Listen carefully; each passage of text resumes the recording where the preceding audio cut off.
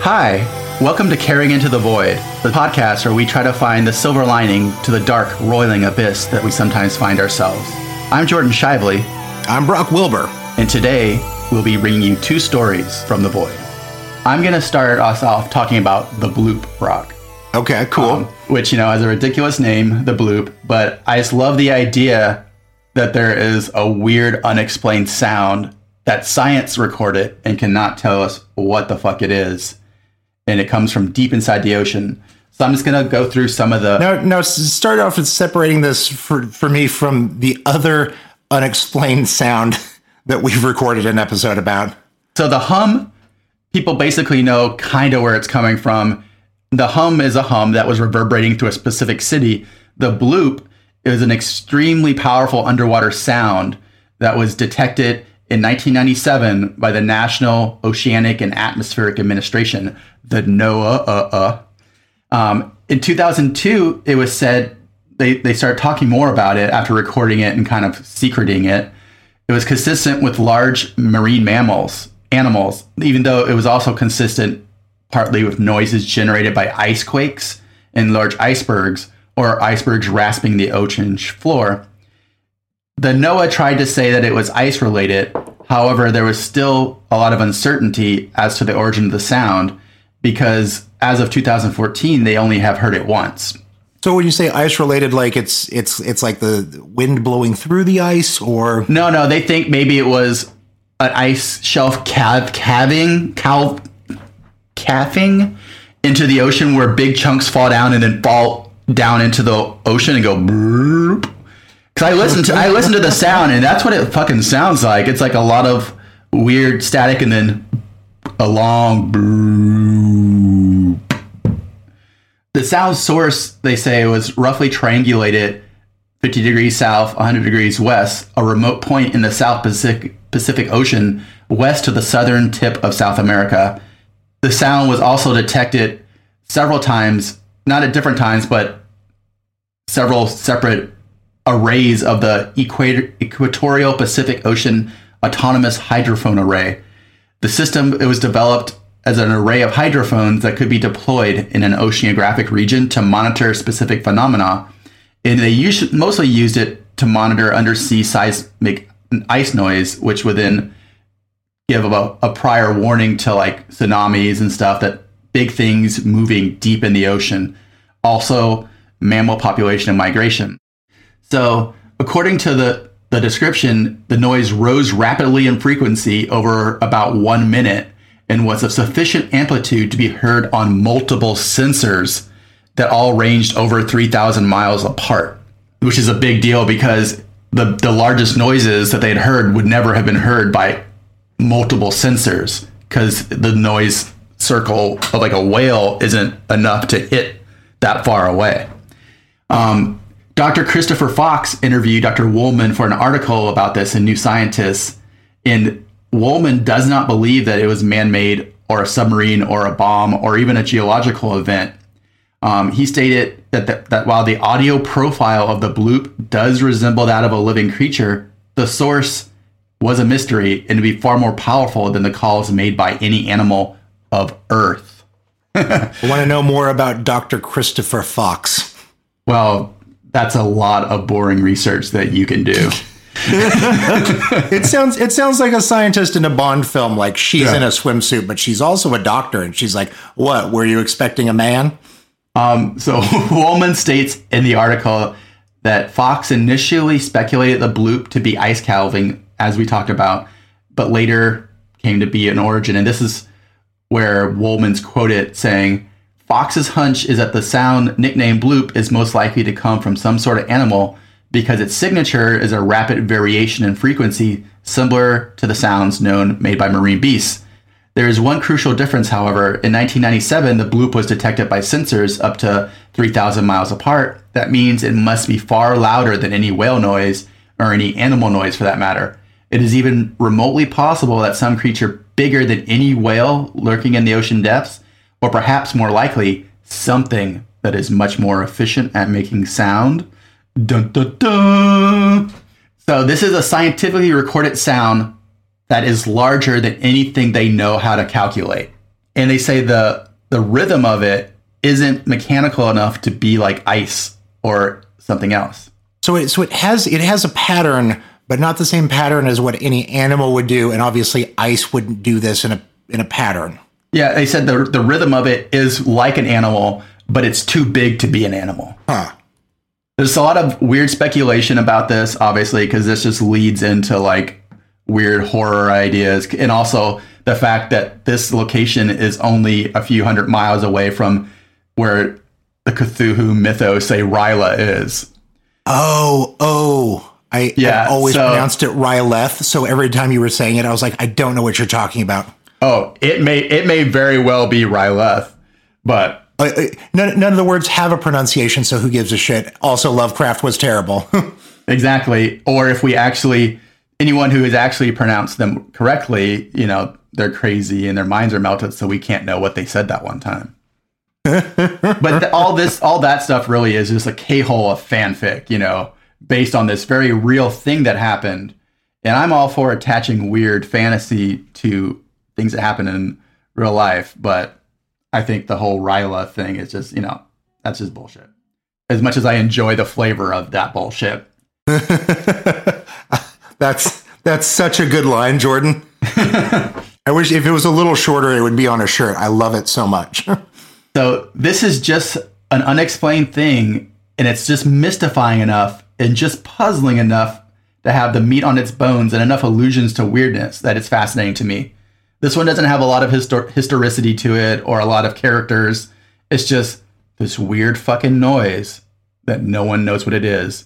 And the enormity of it baffles modern science, which makes it a very open plate or palette for the new Carrying Into the Void for this week. So, you are formless. You are void. Or maybe you have just taken a while to come to the full realization of what you were becoming all along. Your voice, after so long traveling into nothingness, feeling like you were not heard, feeling like nothing you did mattered, nothing impacted your surroundings, that your voice has finally echoed back in the fullness of what you are, what you always truly were, is a revelation, like a lost ancient god rising from the depths to greet a world that has forgotten it. You turn to face yourself and exult in your own power. You are infinite. You are dark and true. And the only limit to what you will still become is your courage to step further into that yawning abyss, hands outstretched to grasp what you will find there. Boy, I like your bits. I enjoy listening to this show. So what you got for us, Brock? So a friend of mine moved out to Kansas City because they're a coffee specialist. And I hadn't had a chance to talk to them until they got out here. And I was like, the fuck you doing here? It's Kansas City. Is it like PT Roasters or? No, it is not. They're somebody from San Francisco. Okay. Unimportant. Sorry. I know nothing about coffee. Was that a joke? I think it was a joke. It wasn't a joke. It was just like me, like my lost coffee nerdery, like perking up. I couldn't tell from context. Either you were telling me that it was like Starbucks or you were actually going high end, and I couldn't tell. No, PT Roasters is a good roaster that I thought was from there. Oh, okay. Moving on. I mean, I don't know anything about Kansas City or coffee. I don't know anything about anything except for the dumb shit I say on this show. So I was like, what is I thought San Francisco was like the coffee capital of everything, because also coffee comes in from around the world and it has like hyper specific conditions it needs to be stored in. And San Francisco also had the environment for that. Seattle does too. And that's kind of it. And they were like, oh, you don't know about the caves in Cave City. And I was like, what is Cave City? Cave City. So I knew about Cave City when I was a kid, and it's changed since then. So basically, there's these limestone caverns outside of Kansas City. And they hollowed it out underground in these mines, and it's now just this insane, gigantic underground complex series of caves.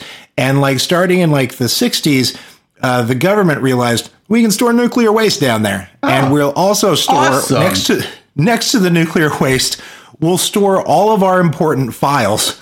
So like if you go down looking for the files, you'll die. And the nuclear waste won't affect paper files. It's a great place to keep stuff secret underground. That must be like a Missouri thing, because I lived in Springfield for a while, and they have the exact same thing, maybe minus the nuclear waste. And I worked down there loading pallets for a while. Really? So yeah, it's Missouri side, Kansas City. And so the guy who owns the Kansas City Chiefs bought the limestone caves in the 1960s, and he renamed it Subtropolis. Yes. And the T, it's one word, and the T in Tropolis is a capital. So it's the most 1960s thing already. It's so close to like being something in the Fallout universe. It drives me insane. So in 1960s, he just opened up this giant underground facility, which, according to their estimates, is something like 42 times the size of Arrowhead Stadium, which is one of the largest football stadiums. I can't visualize how gigantic this must be. And they just opened it up, and they're like, we got a bunch of space down here. And they didn't really know what to do with it. Like a construction company started storing their stuff down there because they didn't have to winterize it because there was no weather. But then people realized, oh shit, like because of these conditions, we can store so much down here that the effects of time will not get to them. So like it is now where the U.S. Post Office keeps all of their rare stamps. The Ford Motor Company has several floors of it that are just every car they've ever made starting in the 1960s. Just it's this bat cave full of every cool car you've ever seen. And there's a company that cave ages cheese down there. So you can buy cave cheese, which is just a normal human thing to serve. That seems like the obvious one. Yeah. That seems like the obvious one. But like Hallmark cards is down there. I always knew Hallmark cards came from a cave in the earth. There's definitely also like secret government weapons. And it's also become where everyone is storing all of the old film prints. So like the original Gone with the Wind is down there amongst millions of other films. And it's all in this crazy cave system that they built. And they're like, I don't know, we don't really know what it's for, but like people will figure it out. And over time, so many people have figured out like a way that they're like, oh, this is actually the only place in the world where we should put this. And the Kansas City Public Library has a branch over the cave system.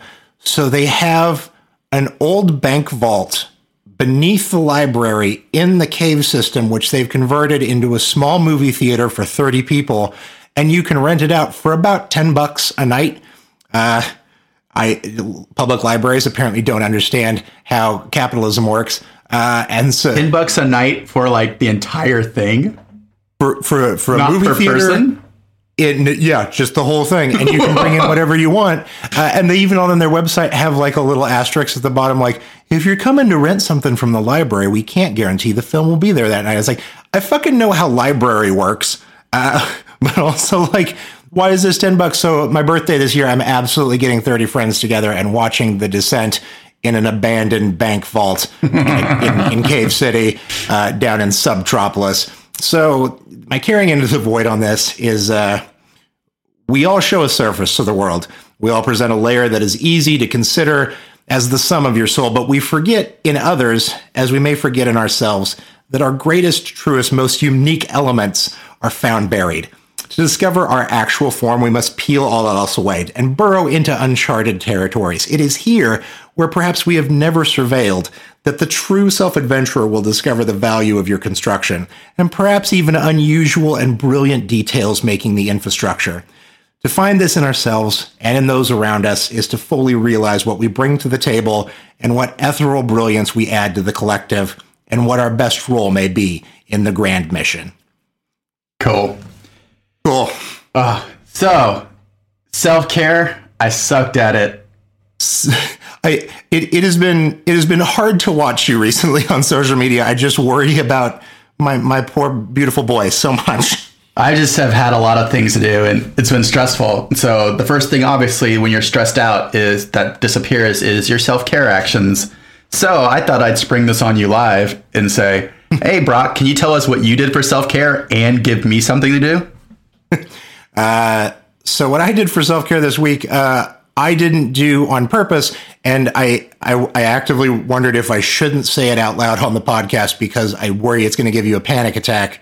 Oh no. I lost my notebook. Oh, no, that's fine.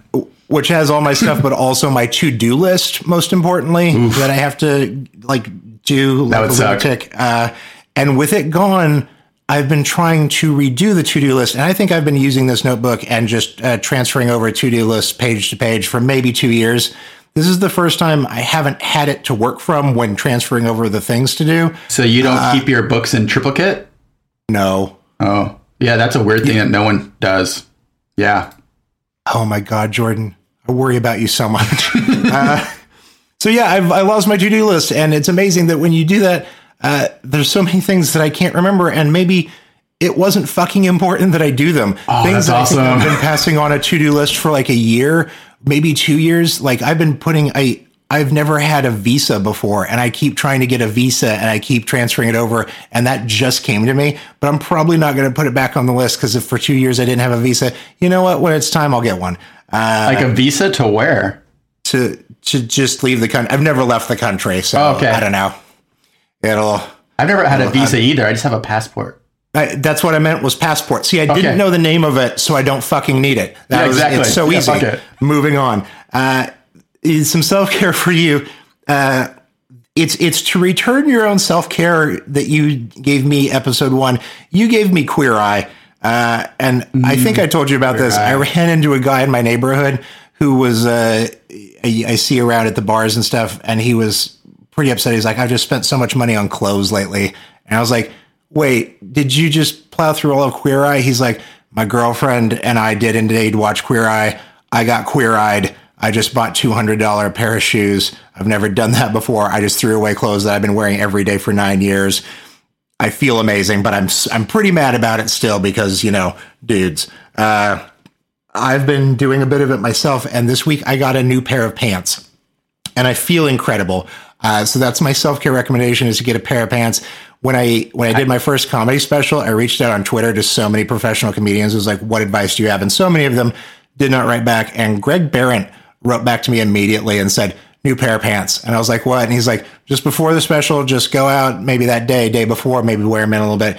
Just get yourself a real nice pair of pants. It'll make all the difference in the world in how you feel and how you look on stage. New pair of pants. And I hadn't thought about it in a couple of years. And I just put on a pair of pants and was like, I feel like a better man today. And I was like, oh yeah, sometimes this works. So that's my self-care recommendation.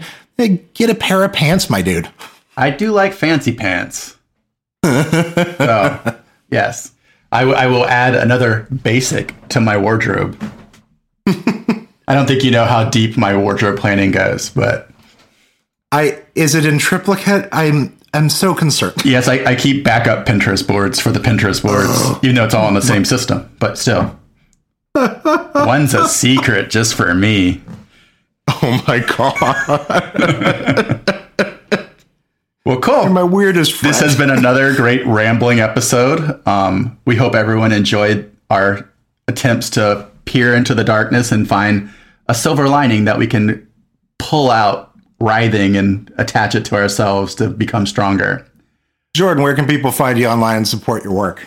You can find me at Hottest Singles on Twitter, which is also known as Dread Singles, or you can find some of the shirts I design at voidmerch.threadless.com.